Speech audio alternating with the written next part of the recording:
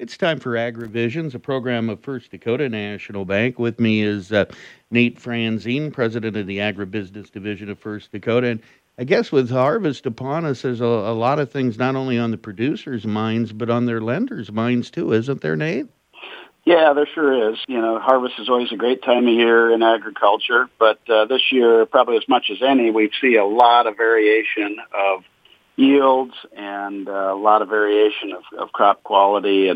And so it's going to be all over the board. We've got some folks really impacted by the drought and others that just caught enough rain at the right times where they're going to have a pretty pleasant harvest. So number one, we wish all of our customers and folks out there in the ag country the best of luck as they harvest their crops and get things brought home this fall. Nate, what should those folks be thinking about following harvest? Anything that they should have on their mind or discuss with their lenders?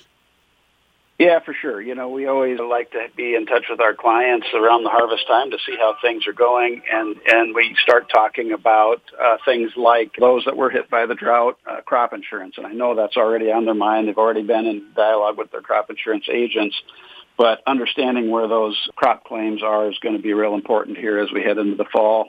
And then certainly after harvest, it's all about gathering up the records, their inventory, what marketing plans have they put in place and deliveries do they need to make, and then start to kind of gather up the numbers and start communicating with their ag banker about the year, what it turned out to be, how we look forward to next year, and what kind of needs I'll have for us to prepare and position them well to take advantage of.